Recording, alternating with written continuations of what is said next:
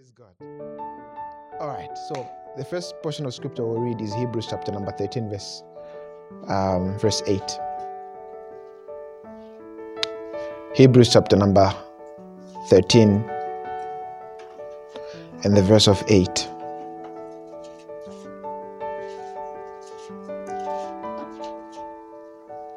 Hebrews chapter number 13, verse 8.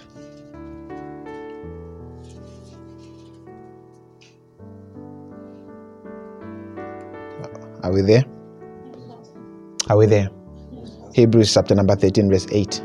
The Bible says, Jesus Christ, the same yesterday, today, and forever. I love this portion of scripture because what the Bible is showing you here is that this man called Jesus, how many here believe in Jesus? Raise your hand. You actually believe. Don't just raise your hand for peer pressure or because your neighbor is raising their hand. You believe in Jesus, right? All right, put your hand down. If you believe in Jesus, it means you have to believe in the fact that he came, he died, and he rose from the dead. If your faith is outside the resurrection of Jesus, then you're not born again. Are we together? You have to believe that Jesus actually died and rose from the dead. And you have to understand what his resurrection, first you have to understand what his death means, what it meant for you. You get it? You also have to know what his resurrection means for you. You see, I believe in taking the word of God very personal. I don't know about you, but I take things very personal. I take things very, very personal. This Christian thing is very personal for me. The word of God is very personal for me. When I'm reading the scriptures, I see myself there. I see what the word of God has said about me there. It's very, very personal. Until God's word becomes personal, it may not work for you. How together? Until God's word becomes personal, it may not work for you. So now, when the Bible says Jesus Christ is the same yesterday, today, and forever, what it's trying to tell you there is, look, the same Jesus that lived over 2,000 years ago, he's still the same today. In other words, if there is a case that has to be handled, it will be handled the same way today as it was handled 2,000 years ago. Jesus has not advanced. He's not like technology. You understand, right? Jesus has not found new ways of healing people. Jesus has not found new ways of touching lives and changing lives. The same system he had over 2,000 years ago is the same system that he has today. And that's why you must understand, the word of God would have been written over 2,000 years ago, but it's more latest than today's news. It is. It is. Because it can tell you what goes on today. I remember when coronavirus came, someone posted, I think I've started reading the book of Revelation to see what chapter we're on. Because people are realizing that perhaps the Bible has said something about this. Praise the Lord. So Jesus is actually the same. He has not changed. Tell your neighbor, Jesus has not changed. He has not changed. How together? He has not changed. And if you want to know how he handles situations today, look at how he handled situations back then.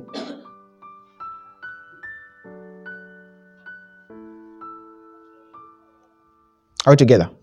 When you read Malachi, let's get the book of Malachi. Malachi chapter number 3. We're getting somewhere. Malachi chapter number 3. Just give me a second. Just find it. Malachi chapter number 3.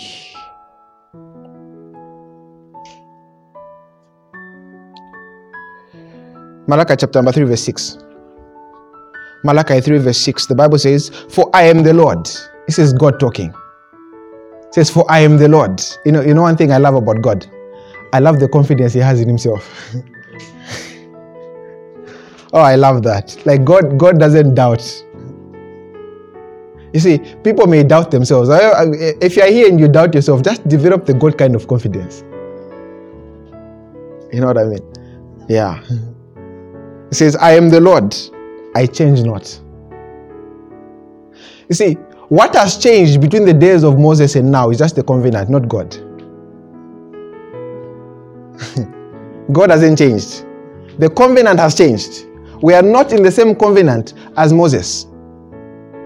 In fact, we are actually not even in a covenant at all. I'll put it like that. Let me ask you a question.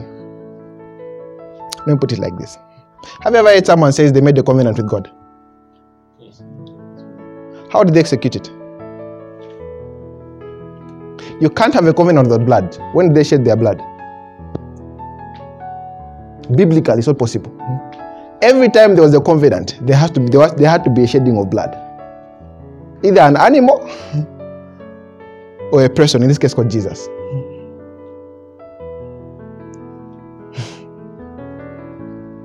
So when you talk about the new covenant, it's not between you and God. You're just a beneficiary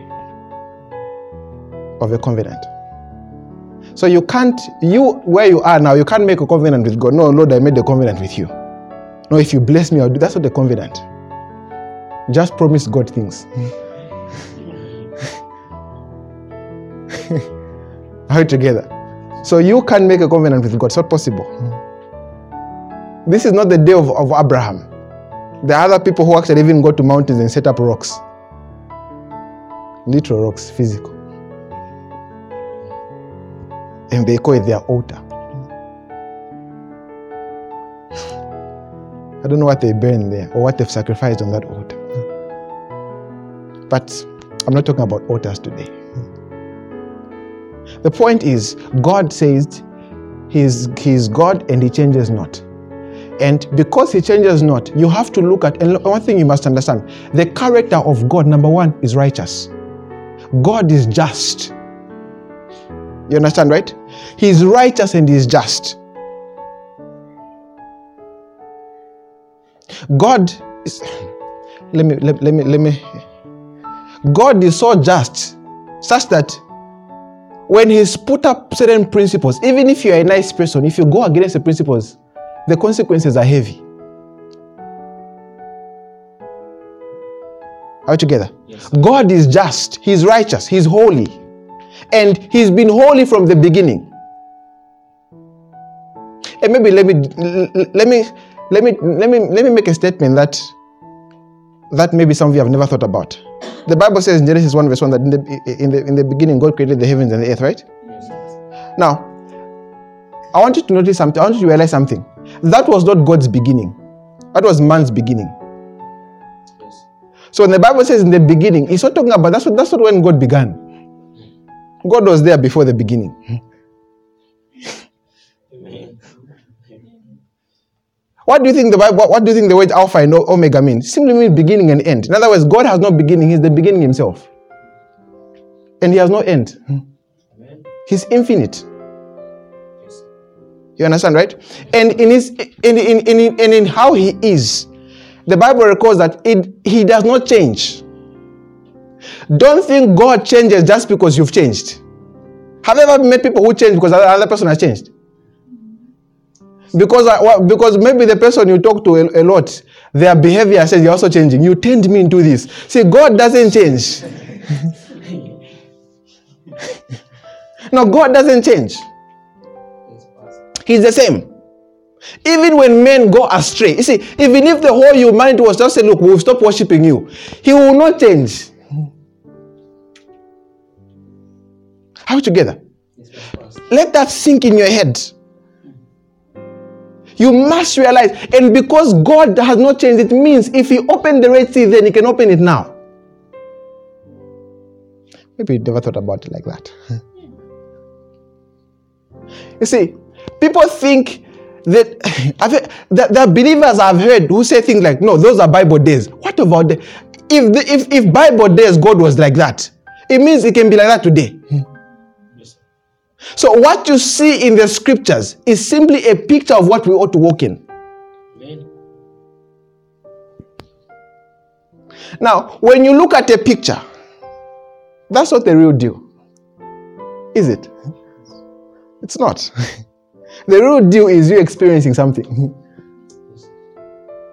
So it means in how God, maybe, let's move on. I'll get to certain points later. Remember, God is the same.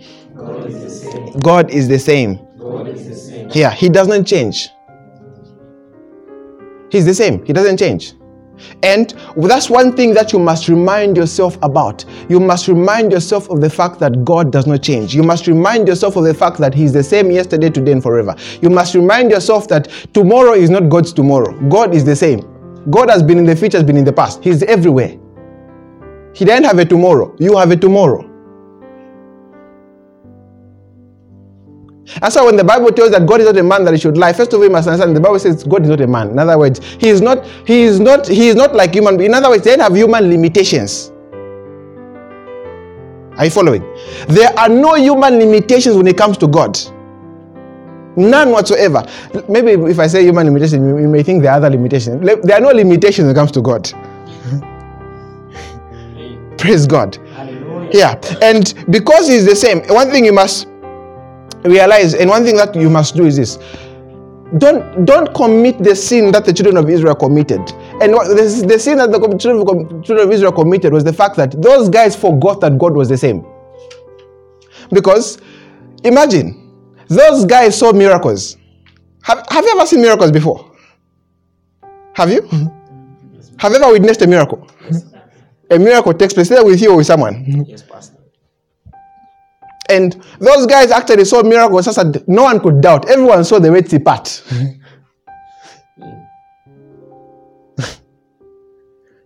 You understand? Yes, sir. Yeah. I remember I was listening to a certain scholar.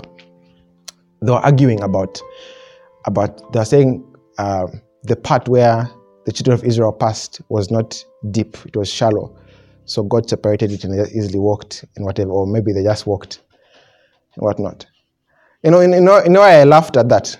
I said, then I think if that's true, then there's another miracle in that, because the Bible records that when a Pharaoh died, they drowned.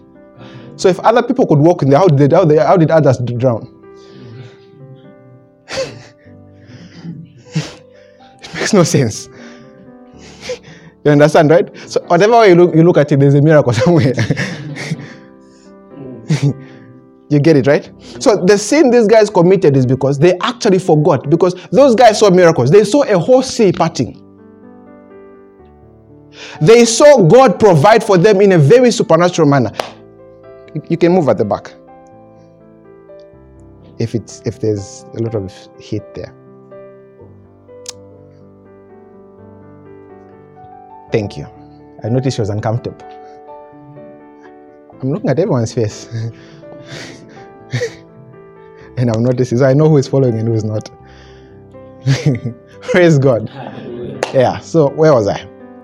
So, yeah, those guys saw a lot of miracles, right? Crazy, crazy miracles. As in, imagine, those guys saw, as in quails fell from heaven. Food was falling from heaven. They saw water come from a rock and they drank from it.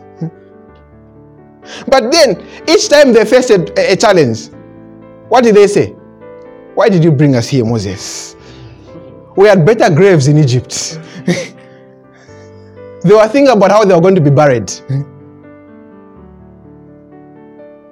We had better graves that side. Why did you bring us here? See, they were forgetting that they were dealing with a God in that. Do you remember there's a time in the book of Numbers when these guys reached Canaan, and at that time it was Joshua who was leading them, and they sent spies to spy on the promised land, right?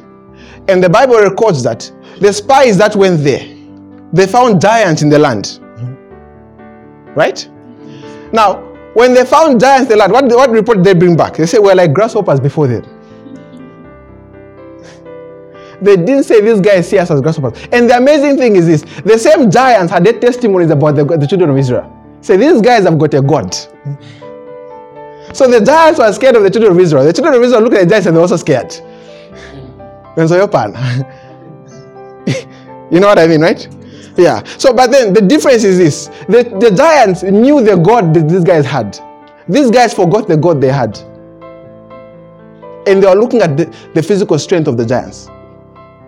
But there were men called Caleb. He said, we're all able. You see, they looked, Aaron and Caleb, those guys, they didn't look at the size of the giants. They remembered their God. They remembered that, look, if God could deliver us from this, surely who is this giant? How together? It means they remember that, look, if God could work this miracle, I've seen so many miracles for me to doubt. Do you know why most people actually doubt God, even when they've seen other miracles? It's because in that moment, all they look at is the problem. They don't look at God. There's a certain man whom I love so much. He said something very interesting, which I support. He says, if you look at the sun, you won't see shadows. I'll leave it there. If you're looking at the sun, you will not see shadows. But if you're looking at shadows, you won't see the sun. Which one is bigger, a shadow or a sun? So what you're looking at is what you will see. When you read scriptures like Hebrews again, Hebrews chapter number 12.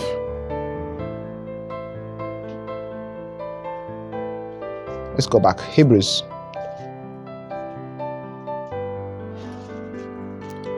chapter number 12 verse 2.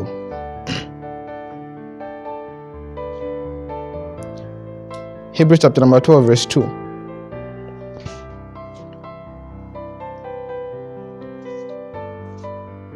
Maybe let's start reading from verse 1. Hebrews chapter number 12 verse 1 and 2. Hebrews chapter number 12 verse 1 and 2. The Bible says, wherefore, seeing we also are compassed about with so great a cloud of witnesses. Let's pause there. You know what the Bible is showing you there? The Bible is showing you that there's actually something called the cloud of witnesses. You know what a cloud of witnesses is? Do you know what it is? Have you ever read what the Bible talks about in Hebrews 11? Talk about faith, right? Yes, the whole of Hebrews 11 talks about faith. Yes. Now, when you read the whole book of Hebrews 11, there are men and women that God regards as men of faith and women of faith. Yes, sir. Understand that, right? Yes, yeah. Now, those guys, there are times when God actually allows them to actually witness some of the things we're doing.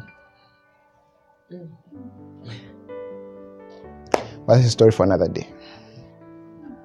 So those guys actually, see, there are things that even the likes of Apostle Paul, I think they would be inspired if they look at what we're doing. You just don't know.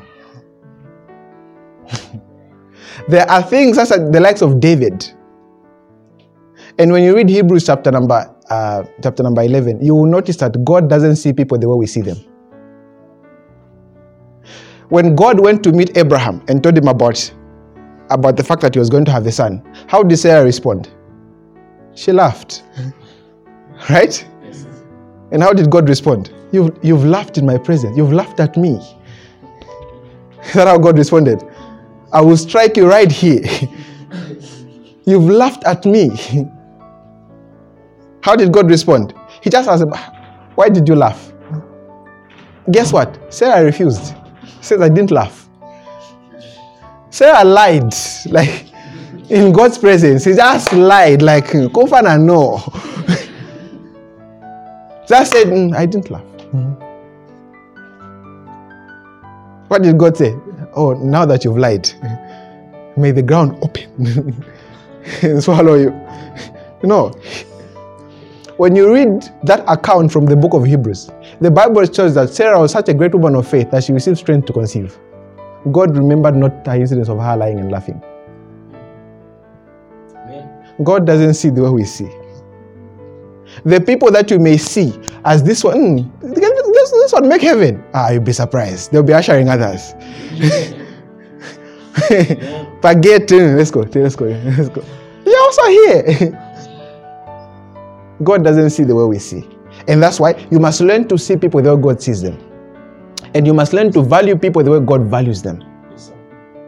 Are we together? Yes, sir. Yeah. Even the person that you think, this one is just too much. You don't know how God sees them. And if you don't look at yourself like that, I'm here to tell you that God sees you as someone special. Are we together? You must see yourself as someone special. How you see yourself is very important, because it also determines how you will treat yourself and how you allow others to treat you. Are we together? Yeah. If you are dressed in a suit like I am dressed, and someone just comes and say, "Oh, we need someone to go help, maybe do some digging outside," I obviously won't be the first person to go outside in this room. You understand, right? Because of the way I'm dressed. You get it? But if I was in jeans, I would, baby, let's go. Oh, let's go carry blocks inside. I won't be the first one to stand. I'll be looking at Ayana John. Ayana Aquila in t-shirts. Guys, go carry blocks.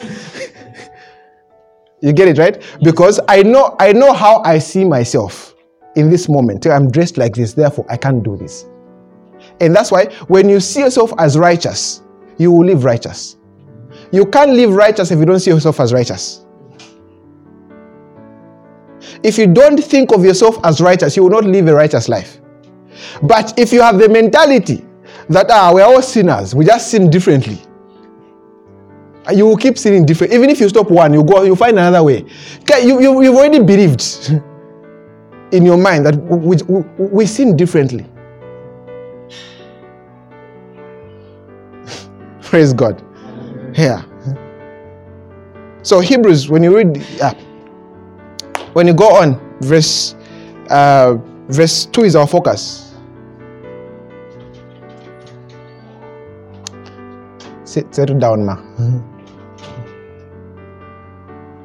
Verse 2 is our focus. Let's read it together. 1, 2, 3, go. Read out loud. 1, 2, 3, go.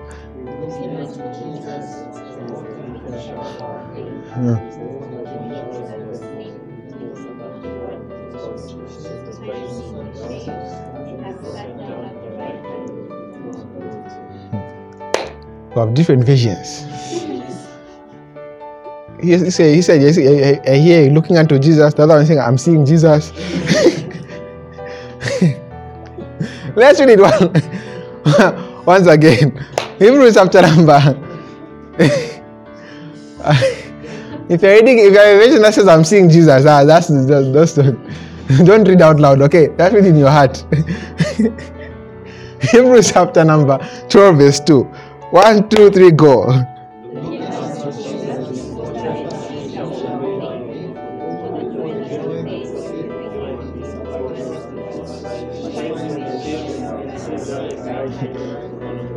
Praise God. We can pass school, can't we? Hallelujah. It says, looking unto Jesus. I'm reading from the King James Version. It says, looking unto who? Jesus. Hallelujah. It says, look, in other words, look, all you're seeing is Jesus. It says, looking unto him. And then he calls him the author and the finisher of your faith.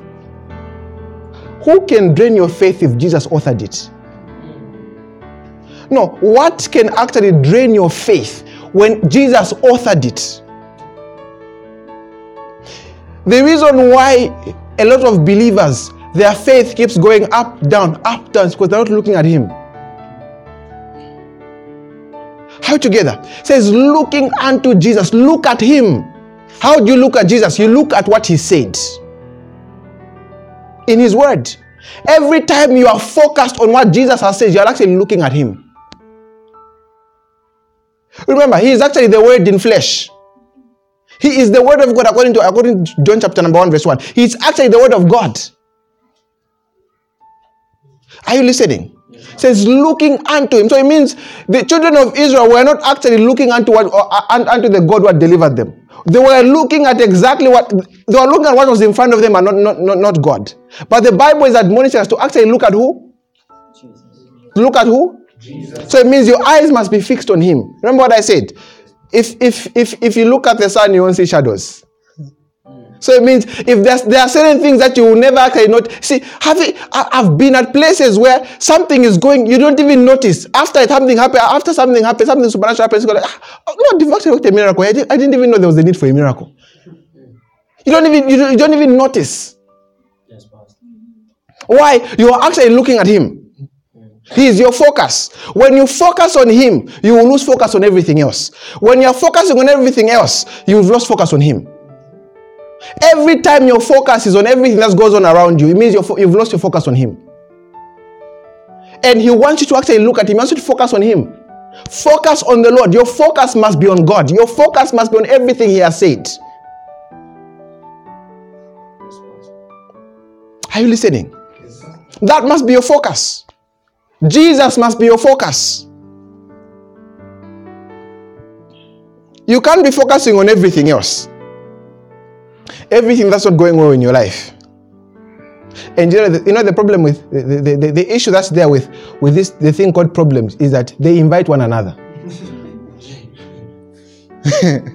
No, they invite one another. The moment one ends, the other one comes. No, that's could free. They will go. That's why there are certain believers or there are certain people out there, problems never end. One after another. There's always something they're sorting. They always have a pressure. One after another, they always have a pressure. You're looking at the wrong things. So that's why I always preach. You're looking at the wrong things. Tell your neighbor, look at Jesus. Look at them and tell them, look at Jesus. You point at them and you look at Jesus. Focus on him. Your focus must be on Jesus. So it means even as you go throughout the week, I'm focusing on the Lord. My focus is on Jesus. I choose to see Jesus. In everything around me, I choose to see him. I see him in my academics. I see him in my business. I see him in my health. I see him in my bones. I see him everywhere. I see Jesus. All I'm seeing is this. I look at his health. It mirrors mine.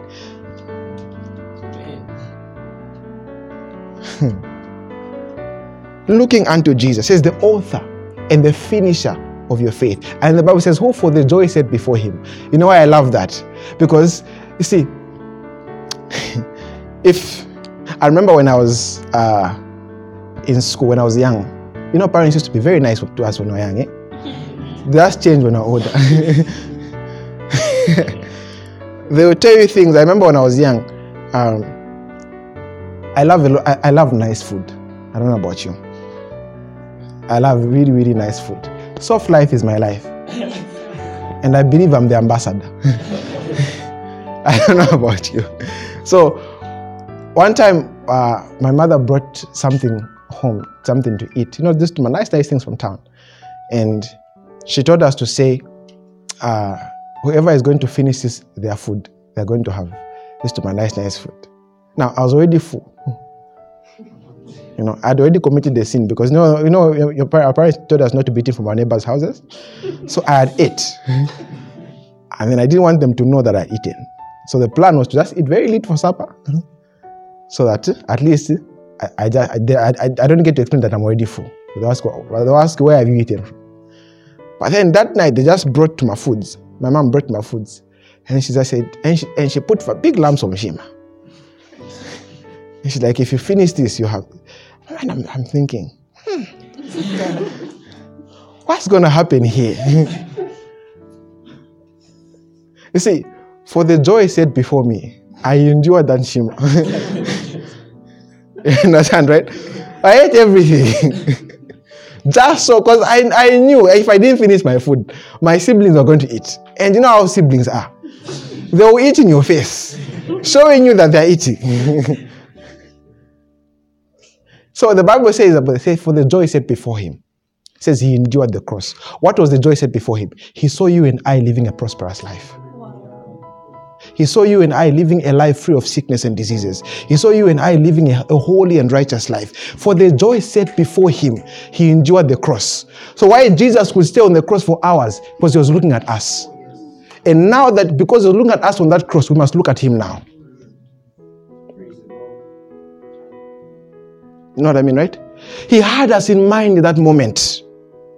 Jesus looked at us in that moment and like, look, this one can't continue living in sin. For the joy set before him. That was the joy that was set before him. He endured it. He endured it. He could stay for hours on that cross. Oh, that's so beautiful. That's so beautiful. Think about it. Oh, Jesus actually did this for me. He endured it. There are a number of things that we get to endure for the joy set before us. You understand, right? Others get to endure the pressure of school. Yes. They are thinking about the salary I'll get after this. They have plans. You get it, right? Yes. Yeah, sleepless nights. If you do that, may God deliver you. Don't start. Night is for sleep. Don't study the whole night. Be sleeping. Someone almost fainted in an exam room because of being tired. So to the students, sleep, okay? Yeah. Are you listening? Yes. Sleep. I'm not saying sleep the whole day. No. I mean the whole night. Study during the day. Don't just watch movies during the day. I'm talking to a number of... How many are students here? Raise your hand. Yeah. There are a number of you. Sleep.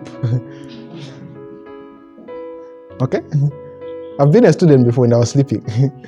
So, it works. You might dream of the paper. You can't dream while you're awake. You have to give platform for God to show you in your dream. So, you utilize the whole night. Praise God. And if you don't see it the previous night, we'll go again tomorrow. Praise the Lord. So, look at him. All right, look at him. And when you look at him, you will get to see what he's done. When your eyes are focused on Jesus, you get to see what he's done. And I want you to ask yourself certain questions, 3 important questions. Write them down. And I want you to answer. I'll give you a minute to answer them. Just don't answer out loud.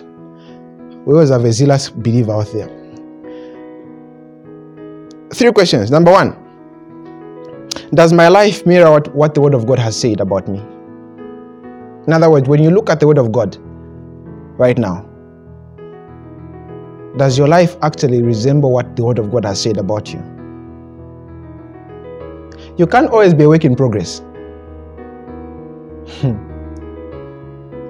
There are believers who say things like, there's a statement that I don't like. Let me try to see if I can remember it. Maybe some of you have heard it. I'm not where I'm supposed to be, but I'm glad I'm not where I used to be. Why aren't you where you're supposed to be? Stop comforting yourself. Just go where you're supposed to be. Praise God. So, the first question, of course, is: does your life mirror what the Word of God says about you, or if I can rephrase it, does your life mirror what He has said about you? What God has said about you. Number 2. And I'll give you time to answer those questions. All right. So leave a space where you will answer it in your notebook or in your phone if you're writing. Number 2. Does your life reflect what He has done for you? Does your life reflect what He has done for you?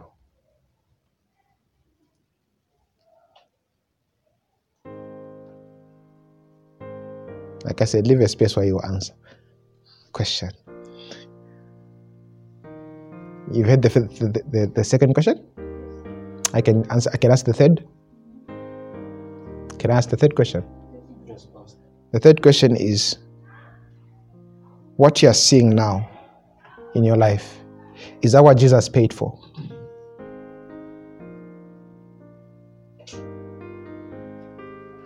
Like what you are seeing right now with your whole life, is that what Jesus actually paid for?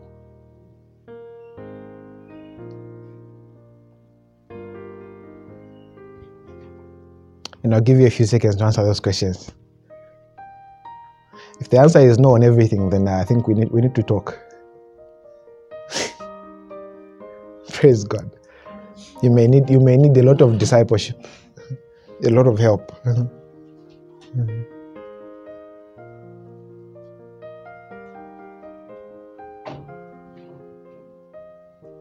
We're still answering the question? Or the questions?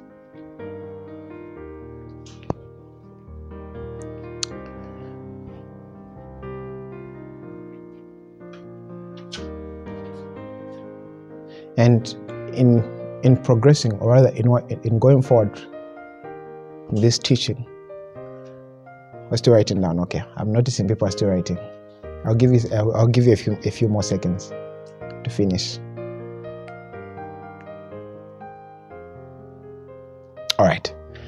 Now, I said, look. I told you we must look upon Jesus, right? We must look unto him. So the scripture also says. Now, one of the things that we must do in order for us to effectively look upon Jesus or to look at Jesus is actually remind ourselves continuously of what he has done and of what he has said. Are you listening? You must remind yourself of what Jesus has done and of what Jesus has said. It's very important to remind yourself because sometimes you don't always remember what the thing Jesus has said. Do you? There are times you may actually forget. You know how people have different ways of motivating themselves, right? Others can look in the mirror and just speak to themselves. You're a king. Young king. You're going to make it. You know what I mean? People have got different ways of actually reminding themselves of, because if you don't remind yourself, you will become overwhelmed with everything that's around you. You get it, right? Yeah. Some ladies remind themselves that they are pretty. They look in the mirror. No, nothing wrong. As in, if they feel pretty, let them remind themselves. You know what I mean? Gentlemen, remind yourself as well. You know, you ask when you dress up nicely. You know, when you do like a trim, you've done your haircut and whatnot. Yeah, you remind yourself. Very, very important. And the same applies to the word of God. You have to remind yourself of what the scriptures have said. You have to remind yourself of what Jesus has actually done. Because there are moments you walk, something will happen around you. And maybe the first thought is not what Jesus said. The first thought would be to break down for some people. I need to find a place to cry. So that I feel better. You understand, right? Yes. Yeah. For others, if it's the gentleman, maybe, men don't cry. Because I wouldn't want me. They'll try to encourage themselves.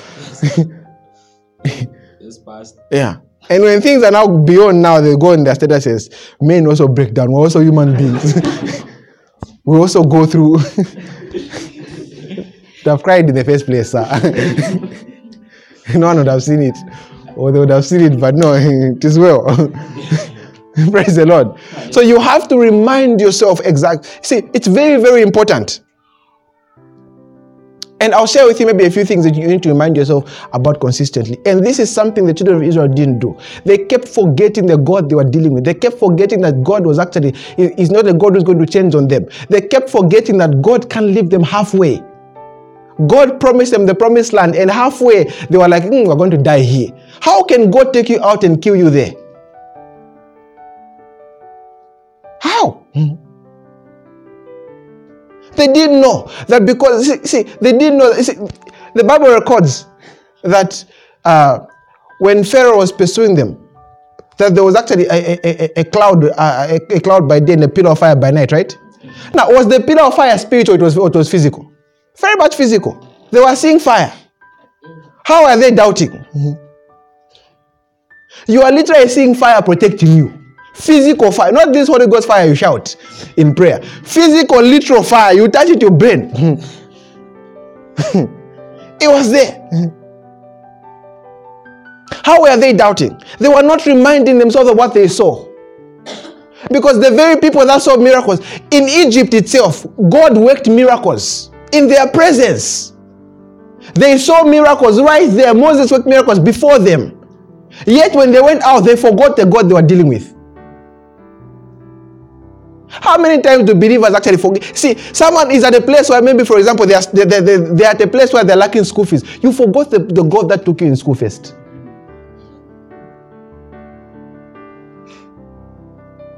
You forgot. You are done with your grade 12. You don't even know whether you go to school to school next. You forgot the God who took you through from grade 1 to grade 12. Now you've passed. You have a grade 12 certificate. You are forgetting. Now, how do you forget? You're in your third year of school. They can exclude me. How is that coming in your mind that you'll be chased from school? How? People forget. People forget. Praise God. And sometimes that hinders the miracle from happening. There are believers who've not seen a miracle simply because they actually forgot the God they are dealing with. They forgot. Praise the Lord. Yeah. There are people who remind themselves of the tough times they've been, not of what God has done. You remind yourself, as we've gone through a lot in life. Yeah. We've overcome fires. We've crossed rivers. You know what I mean, right? But then, how many actually remind themselves, there was that time God worked a miracle? When you read Joshua chapter number 4, I won't read it for you. I won't read it with you. When you read Joshua chapter number 4, the Bible shows us a story of the children of Israel. God had parted a river for them, and God gave them an instruction that they should get stones. Remember that story, right? That they should get stones from the river. And those are going to be called stones of remembrance. You know what I mean, right? God told them to say, look, according to the tribe, of course, you get stones. So each tribe would have their own stones and whatnot. And the Bible records that they were supposed to keep those stones in the place where they were lodging, such that when their children in future ask where they got these stones, they were going to tell them the story of how God opened the river for them. In other words, the children were going to know the God they were dealing with even in future. So it means those children, if ever they were at a point where they needed a river or a sea to open, they knew the God they were dealing with. You get it, right? So they had to have something to remind them. Can I tell one of the things that has helped you remember a lot of things? There is no prayer request that I've presented to God that I haven't written down. I write down everything I pray to God. As long as I don't have a prayer request to God, I have a book where I write down prayer requests. And you know what I do? At the end of every year, I go to check which prayers have been answered. Most people forget. You will pray, the answer will come. You won't even recognize that the answer has come. Or you'll be just, we're tough. I can do that. See, you forgot that that's the prayer you made. God answered. Now you're taking the glory. Write down the things that you pray to God about. Write them down. You're able to tick. Oh, God, I prayed about this. How come it doesn't come to pass? Your word says, whoever asks receives. I asked. Do you remind? You see, God is like a judge. Like he is a judge, but I'm putting it in the context of our judicial systems. When you've received a judgment, that judgment has to be enforced. Are you together? That judgment has to be enforced. For example, if you go to court and let's say your friend stole your money, maybe he signed a contract and your friend just did a fast one on you. And nowadays even painters, like brethren, people don't care. I know where brethren are. People just swindle each other nowadays. Say a prayer about everyone, amen. Before you do business with people. So anyway, so let's say someone swindles you, and then you go to court, you want your money back. The fact that the judge has ordered that your money should be paid back doesn't automatically mean that that friend will bring the money to your account. You have to execute the judgment. The fact that God has said something about you doesn't mean to happen. Let me put it like that. Until you execute, by execute means to do the word of God, some things will never happen. There are things that he has done. Let me give you an example. Has God given us righteousness? Yes. Has God given us righteousness? Yes, Pastor. Now, is every believer living righteously? No. Now, does the fact that a believer is living in a righteous manner mean they don't have righteousness? They have it, right? They have it. They're just not executing what they've been given. So if God has declared that you're justified and you're living a life you're not justified, it's not on God, it's on you. Are you together? And if God has said something about your health and it's going the opposite direction, you know who it's on then. It's not on God. There are believers who've died in the presence of help. But I'm not getting into that today. A few things you should remind yourself about. Let's go. The first one. Let's go to Romans chapter number 8, verse 20. Verse 28. But for context, let's start reading from verse 26. Romans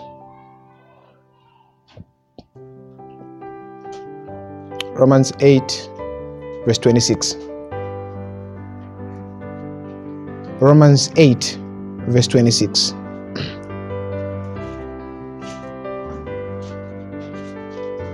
Romans chapter number 8, verse 26 to 28. 28 is our focus.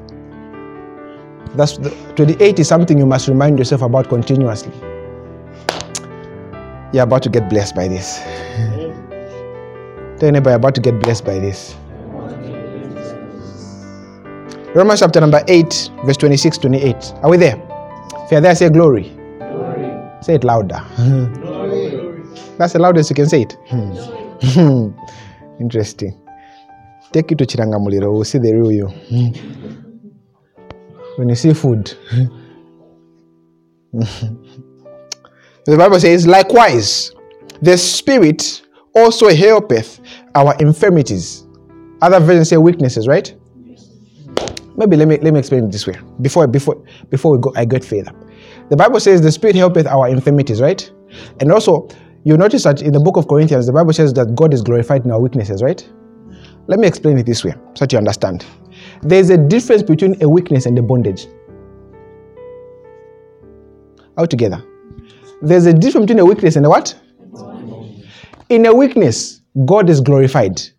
In a bondage, Satan is glorified. Maybe let me help you understand it this way. A weakness is not something you have a weakness of alcohol. That's a bondage. A weakness, for example. Let me put it like this. Have you ever, maybe let me ask the girls. Have you ever been at a place where you feel maybe gentlemen are more favored than you? Have you? You have, right? And gentlemen, maybe it can be the same. You understand, right? It can be the same. Sometimes you feel maybe ladies are more favored in a particular situation than men, and vice versa. You get it, right? Now, if you take yourself to a place where you're a man, you take yourself to a place where you feel ladies are more favored, already there's a weakness on your part that you can't do nothing about. So it means in that moment, if you end up getting it, who is glorified? God. There was a weakness in that moment. So a weakness is not addictions. So if you have addictions, please, those are not weaknesses. That's bondage. You're bound. And you should be set free from it. Are we together? Yeah, seek help from it. Seek help. And sometimes why most people don't get help from bondages is because they're proud. They're proud. So anyway, God helpeth our infirmities. So God helpeth your limitations. All right? Yeah. And then he says, Deacon, settle down quickly. All right. And then he goes on to say, For we know not what we should pray for as we ought. In other words, we don't know what to pray for. Have you been there? You want to pray, but you have no prayer point. Some people can relate, others can't. Because others only pray when they have a prayer point, eh? So it says, for we know not what we should pray for as we ought. It says, but the Spirit Himself, the King James says it itself, but it should read Himself. It says, maketh intercession for us with groanings which cannot be uttered. Hallelujah. It says, the Spirit maketh intercession for us, right? With groanings that cannot be uttered. In other words, it's talking about the Holy Spirit there. It says, the Spirit maketh what? He maketh what? With groanings that can be uttered. Now, I want to explain this scripture well to so you understand. What are those things on your face? You have Sunday school? Okay. That's how you know. Yeah. So they're destructive. Just remember. I'm looking at you. Praise God. All right. So he says, the Spirit maketh intercession for us with groanings which can be uttered. Do you know how the Holy Spirit makes intercession for us? He makes it through you. So the Bible is teaching us there. Groanings there are not tongues. Some people have thought that these are tongues, but these are not tongues. This is beyond tongues. Let me put it like this. Do you know that in prayer, you can only get tired of praying when you're the one praying? So it means if you're not the one praying, do you get tired? No. It says, the Spirit maketh intercession for us with groanings which can be uttered. Have you ever been at a place where you're in prayer? Okay? This here I'm talking to people who actually have a prayer life.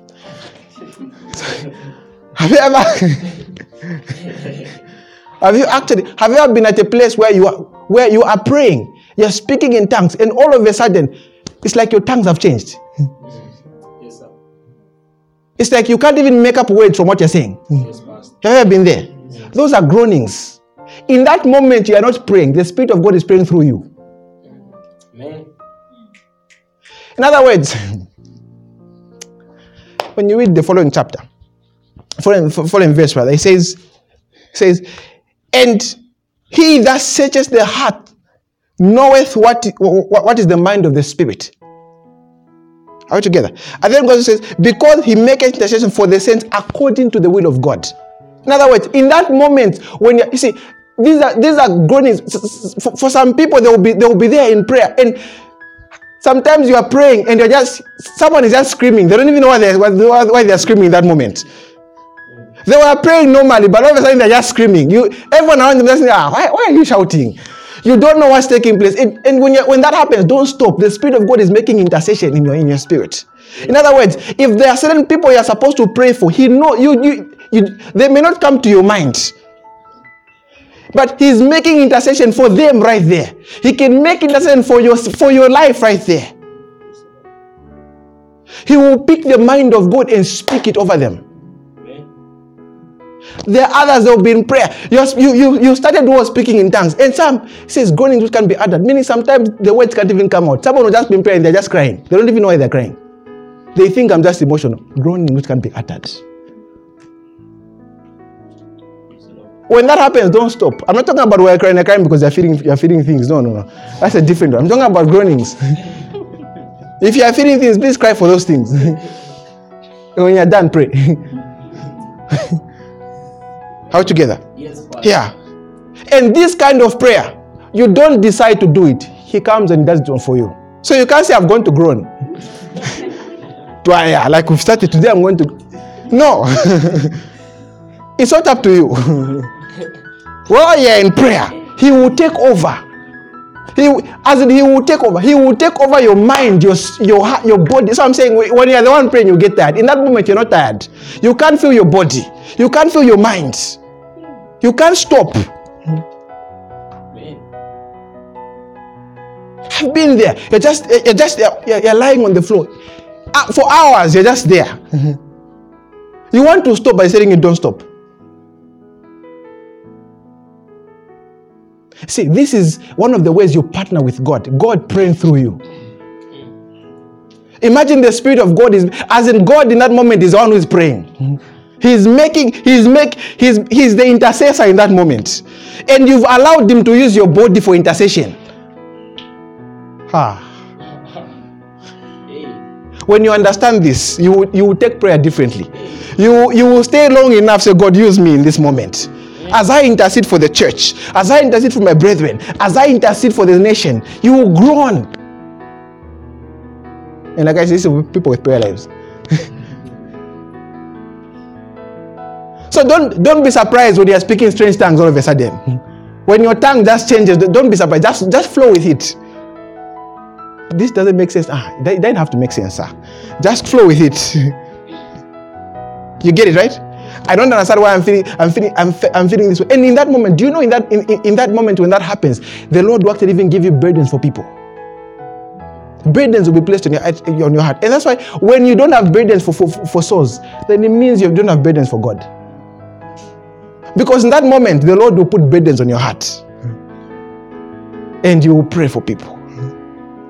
Prayer won't just be that thing, but I've been praying, I haven't been receiving. I've been praying, I haven't been receiving. You've made prayer about yourself. Because you prayed for a skate and it didn't come. I feel like I have a church in. After I asked for that skate, it didn't come. Verse 28 is our focus. Verse 28. Remind yourself of what the Bible has actually said. Remind yourself of this truth. It says, and we know. He didn't say maybe things. He says, we know. This is, as in you have knowledge of it. And we know. You know how, you know when you know something. For you guys who are students, when you know a particular topic, you don't have to read through. Like you know. If they bring this topic, I know it. Until they shock in how they bring the question.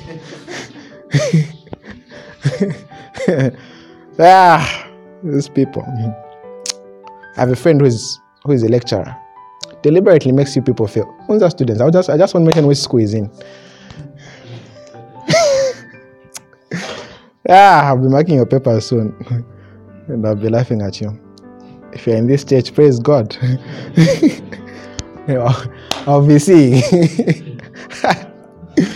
Praise the Lord. Hallelujah. If you haven't been coming to church.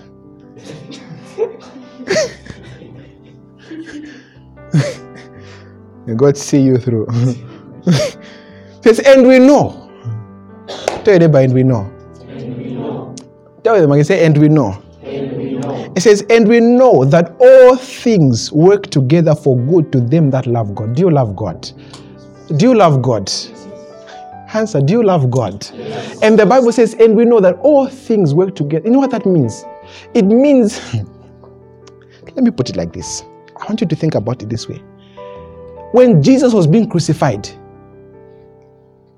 Pilate and everyone else thought they were killing him. They didn't know that they were destiny helpers. His destination was the cross. He had to go there. Judas thought he loved money. He didn't know all things work together for Jesus. So it means there is nothing that can work against a child that loves God. That's what the Bible is showing you there. And you have to remind yourself of this, because some things may happen that may look like they're a disadvantage. But when you remind yourself that, and we know. Oh yes, Pastor. That all things, you see, all things mean, the Bible says they work together. You know what I mean? Meaning they collaborate. They come together. I mean, this piece and that piece come together so they can produce my goods. I thought this came to hurt me. Nothing came to hurt you. And we know.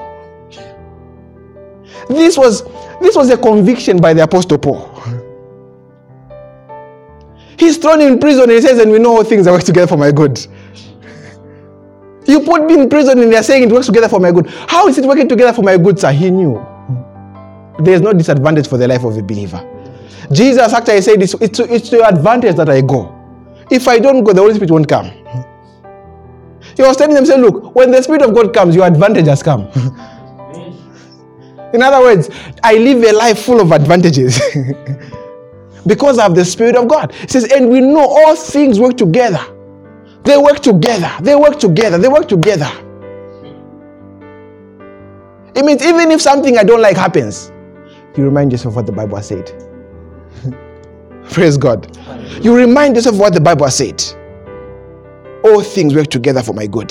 Say that. Say, all things work together for my good. All things work together for my good. Say it because you believe it. All things work together for my good. Yes. All things work together for my good. In other words, everything has been designed to work for my good.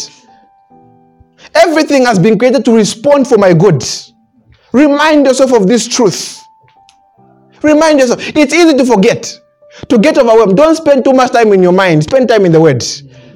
When you spend time in your mind, you fabricate things.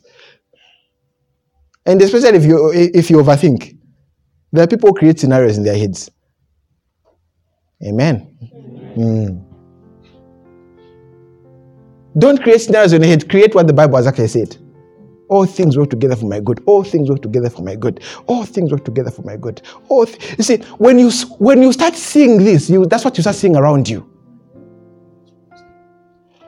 Remind yourself of this. Remind yourself. Even when you go in prayer, you won't start praying, oh God help me. Oh God help me. I've told you already, God helped you when you brought the Holy Spirit. The Bible says he's your helper. Now, what help is in the Holy Spirit able to handle in your life? Nothing. It means for the believer, we don't pray for God to help us. We're not David. We acknowledge that we're helped. We affirm that the Spirit of God is our helper. We affirm that because of the Holy Spirit, I have help. I have help in my school. I have help in my business. I have help in my health. I have help everywhere I go because I've got the Spirit of God. Amen. The Spirit of God in your life means all the help you ever need has come. Amen. He gave you the help before you never needed it. Oh, I'm helped. I wake up helped. I go to sleep helped. Because I have the Spirit of God in me. I have the Spirit of God with me. Praise the Lord. Hallelujah. All things work together for my good. Everything works for my good. Everything aligns for my good. It says the lines are fallen unto me in pleasant places. They've fallen, as in, they've come together. It's like pieces. You've ever seen a puzzle, right? When a puzzle comes together, and now you can see the full picture. All things work together for my good. That's the first thing you need to remind yourself about. Very, very important. Remind yourself. Whatever it is you go through, remind yourself that all things work together for your good. It may look like a disadvantage, but it's not. It's not. It works for my good. So when something comes, just remind yourself, this has come to work for me. Praise the Lord. The second thing you need to remind yourself about is found in Acts chapter number 20, verse 28.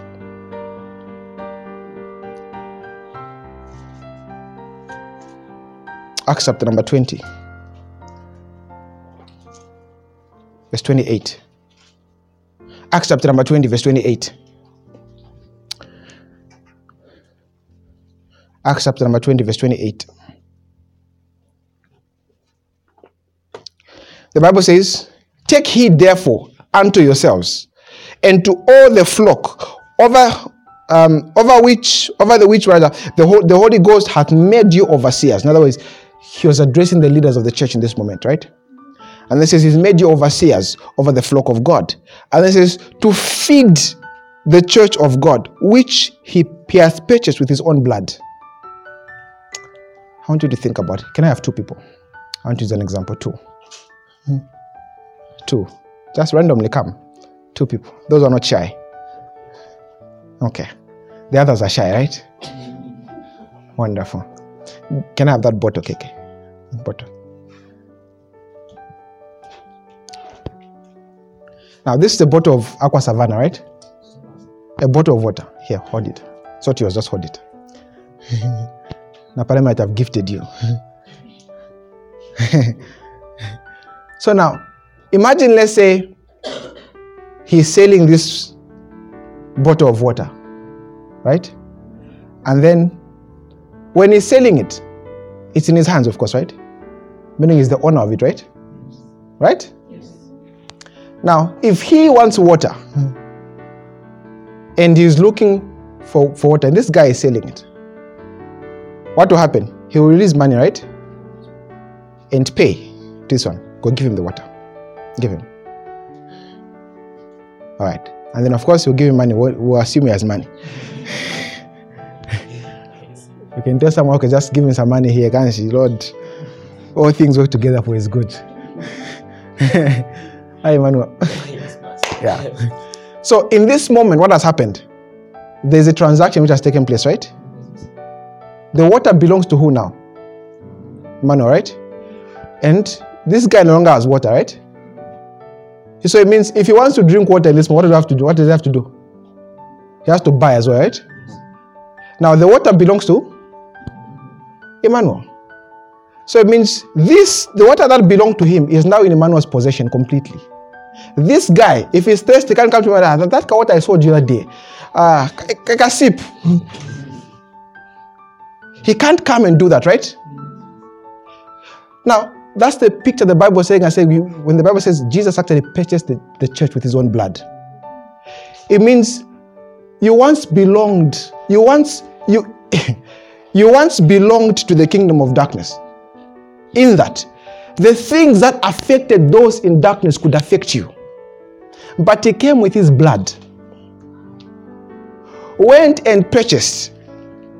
So it means he got you from the kingdom of darkness, from the domain of darkness, from sicknesses and diseases, from afflictions, from pain, from everything that is not of God. He got you and took you to become his own. So it means Satan, for him to afflict you with his tools, it has to be an illegal way. Because if he wants to get the water, either he has to buy or he has to steal it. Are you listening? So it means if Satan wants to actually afflict you with his tools, either he has to get permission from God, which God can give him, or he has to use illegal means. And the illegal means is through ignorance. You can take a seat. Give them a hand. So you have to remind yourself of the fact that Jesus actually paid for you. You see, Jesus didn't get us on credit. It's not like now saying, that car payment wasn't in full now. Now I can afflict this one and that one and that one. Because he paid the full price. So it means the sins that you could have committed in the past, present, future, everything was paid for. He paid the price already. So it means the Bible says you've been purchased, you've been bought.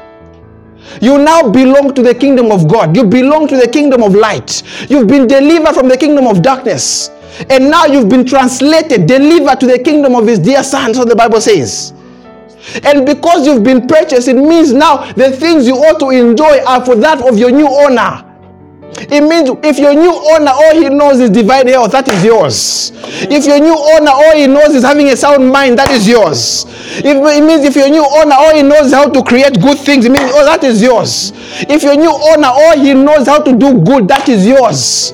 So it means anything that is foreign, you learned it from somewhere else. That's why you have to renew your mind. So when you come to church, we're training you to walk in the things of God. We are training you to walk in the thing. Now you belong to Jesus. You belong to the one who is perfect. You belong to the one who is holy. You belong to the one who is righteous. It means your life must align, assemble. It means everything around. So that's why I ask you those three questions. You look at your health, it must resemble him. Praise the Lord. It must resemble him. You look at your mind, it must resemble him. Remind yourself, I've been bought at a price. I've been bought at a price. And do you know, and do you know what? You get to see the value of something by the price you pay for it. Now, if the value on you is the blood of Jesus, if God required that the price for you was the only blood that was sinless, It means you must understand to say, look, God didn't require the blood of animals. He could have requested the blood of animals and bulls and everything, but that wasn't enough. He had to get the blood of Jesus because of the value. God sees you as valuable, and you must see yourself like that as well. You've come in the kingdom of God. You've come in the kingdom of light. Oh, I see no darkness. I don't walk in darkness. I don't think thoughts of darkness. I don't experience darkness. I don't have dark times. I'm a child of light. I'm a child of light. I walk in the light of God. I function in the light of God. I ooze out the light of God. I speak forth the light of God. When I say that, let there be light, light appears. Because I'm a product of light myself. Are you listening? You've been purchased. You've been bought at a price. That price was not cheap. No, it wasn't. It wasn't.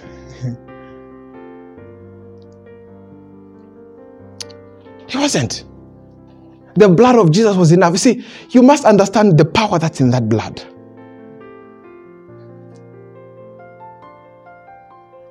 Tell your neighbor, you've been bought at a price. Look at them and tell them you've been bought at a price. Yeah. Therefore, you see, you must, you know, one of the things I say, I tell myself, I remind myself, saying, I live by a different set of rules. No, I don't function by the same set of rules as mankind. Because if I've been brought in the kingdom of God, it means I'm under the economy of the kingdom of God. You didn't get that. Even if the nation was to hit the highest level, the lowest level of inflation, it has no bearing on me. I live by a different set of rules. I function by a different set of rules because I know where I belong now. Are you listening? Yeah. If you grew up maybe in a family that didn't have much, okay? That didn't have much. And all of a sudden you've been goated. You now live with an uncle, and then you have everything in the house. You can't wake up in the middle of the night and say, what will we eat this morning? You see, now you're in a different household. The worries of the house you're coming from are not your worries in this house. Are you listening to me? Yeah. Therefore, when you're in Christ, you should be thinking about what you have in Him. What boundaries are in Christ? None. Limitless. What glory is in Christ? All glory. Are you listening? Yeah. Look at your life and let it align with what Jesus has done. Praise the Lord. So remind yourself, I've been bought at a price. So firstly, remind yourself that all things work together for your good. Remind yourself also that I've been bought at a price. Praise God. Yeah. So that times, let's say when something is hurting in your body, oh, Jesus paid for this. Jesus actually paid for this. I can't have migraines. My leg can't be hurting. Jesus paid for this. Your stomach is hurting. Jesus paid for this. The payment, as in, if someone has paid for something, how is the enemy coming and afflicting with the very same thing? Jesus paid for it. And because He paid for it, you must walk in everything is paid for. Praise God. The last thing I'll mention, as I'm almost out of time.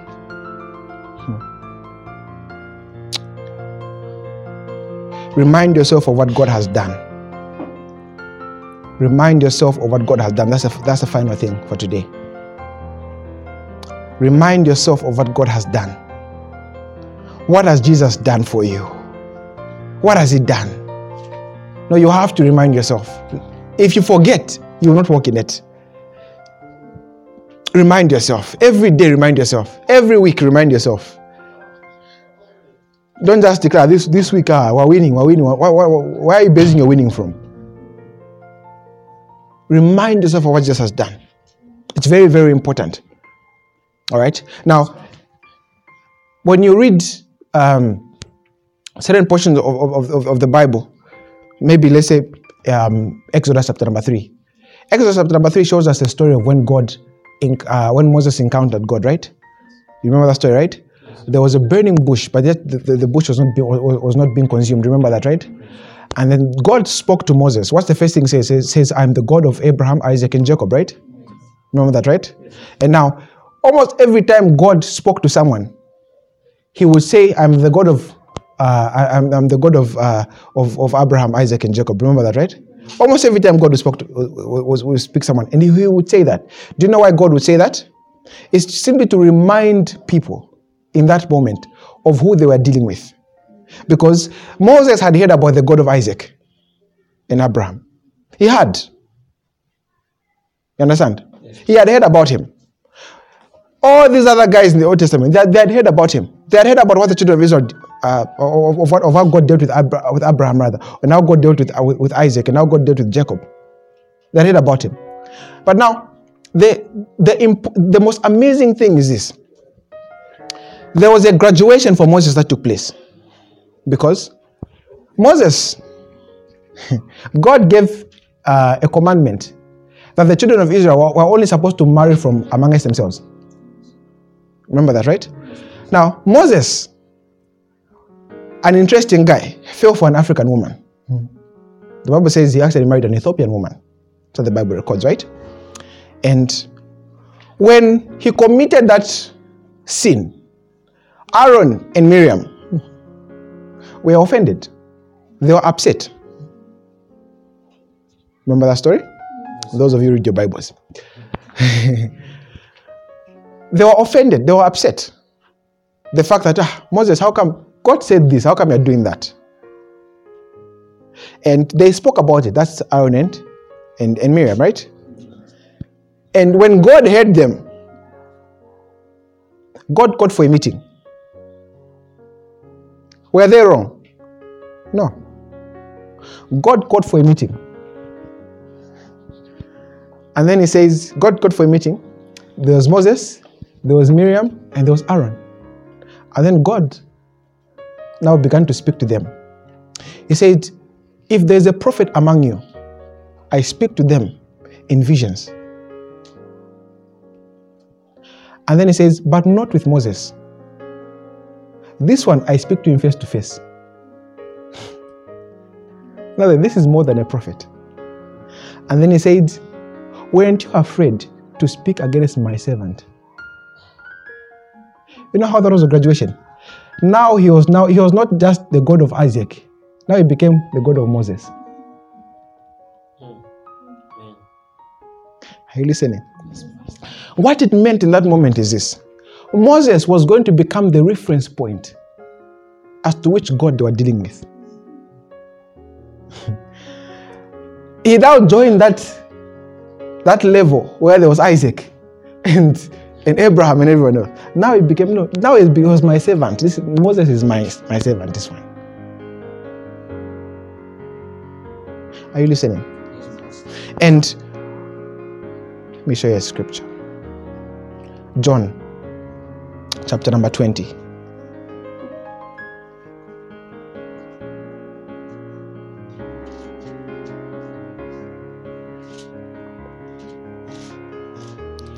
John chapter number 20.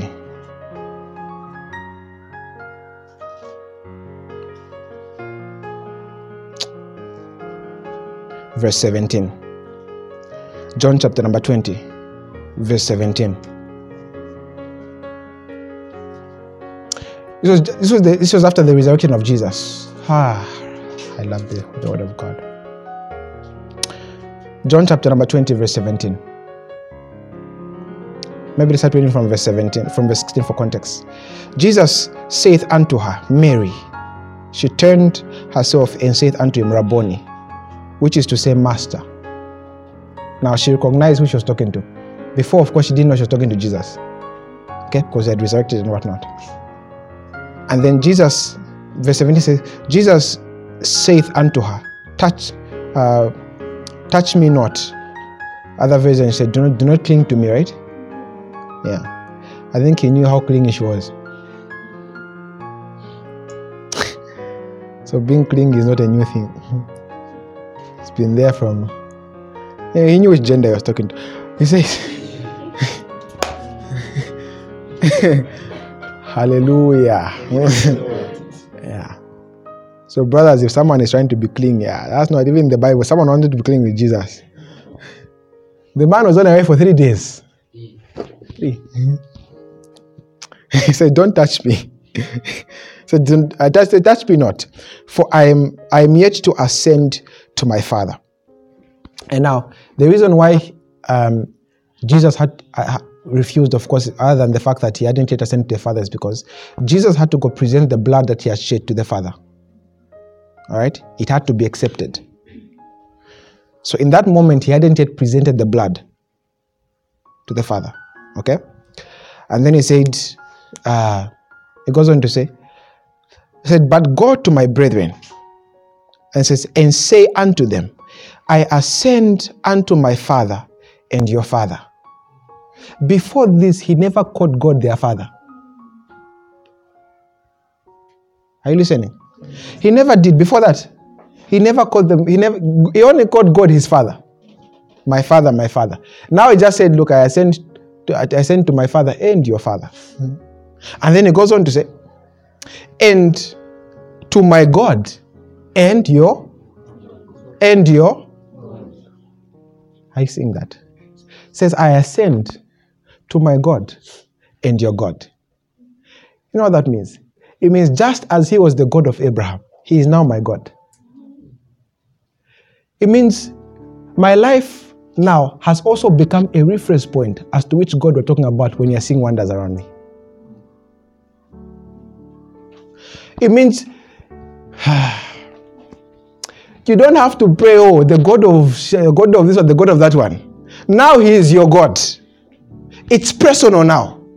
And that's something you must, when I say you must remind yourself of what is done, it means you remind yourself of the fact that you actually have got God. See, do you know why the children of Israel, or rather the time of Moses especially, do you know why they would appreciate this knowledge better than maybe how we would appreciate it? Those guys had got gods for everything. They had gods for water. They had God for food. They had God who would provide. As in, they had different gods. You know what I mean, right? Yeah. And so when Moses went to Pharaoh, Pharaoh asked, which God? Which one are you talking about? Because Pharaoh thought he knew everyone. You understand, right? Yes. Yeah. But Moses now came to introduce to Pharaoh a different God, who is the only God anyway. Now, in this moment, it means he was the God of Abraham to Moses until a later time. For us, when we became born again, he became our God from that moment. You know what it means when God is your God? It means he's responsible for your protection. It means he's responsible for your health. It means he's responsible for everything that concerns you. And that's why he sent Jesus to actually be the full price for everything. He catered for everything, and in Christ we have all things now. When you declare, say, you are my God, what you're declaring? You're declaring, say, everything you've done, I am seeing it in my life. When you declare, say, you are my God, it means you're declaring that your wonders are my wonders. It means your power, Lord, is the power I walk in. It means even if there is something afflicting the whole world, because you are my God, I am covered under you. Praise the Lord. Remind yourself of these things. Very, very important. Remind yourself of the God you're dealing with. Remind yourself that if God could open blind eyes then, it means he can open blind eyes today. It means if God could heal the sick over 2,000 years ago, it means he can heal the sick today. It means if God could save then, he still saves today. If God could deliver then, he still delivers today. It means if the afflicted could be set free then, they can be set free today. There is no hopeless situation. There is no situation that is hopeless. You have to remind yourself that you are dealing with God. One time he asked the Lord, is there anything too hard for me? And it's a question that the Lord is asking you today. Is there anything, the one who is your God, is there anything hard for him? Do you actually believe that? Or when you are praying, there's this thing is too hard, let me just simplify it. There are people who simplify their prayer points to God. I think I'm asking for too much. He is your God. He didn't have the limitations you've seen men have. And can I tell you something? I learned this from my pastor. He said, he once told us something. He said, which is very true. He said, when you're a child, in the natural, when you're a young child, let's say you're 2 or 3, somewhere there, you think your parents are limitless in what they can provide for you. You know what I mean, right? You can ask your parents for anything. Anything. Anything. Like when you're at that age. I want a bicycle. Your parents are struggling to buy breakfast that morning. But you're not seeing it, right? As you grow older, you get to notice how limited your parents are. You understand, right? Yes, Pastor. But in the spirit, as you grow older, you get to notice how limitless God is. Your growth in the flesh introduces you to limitations. Your growth in the spirit introduces you to a life of limitless possibilities. Praise God. Let's stand to our feet. I want you to hold hands to the person next to you.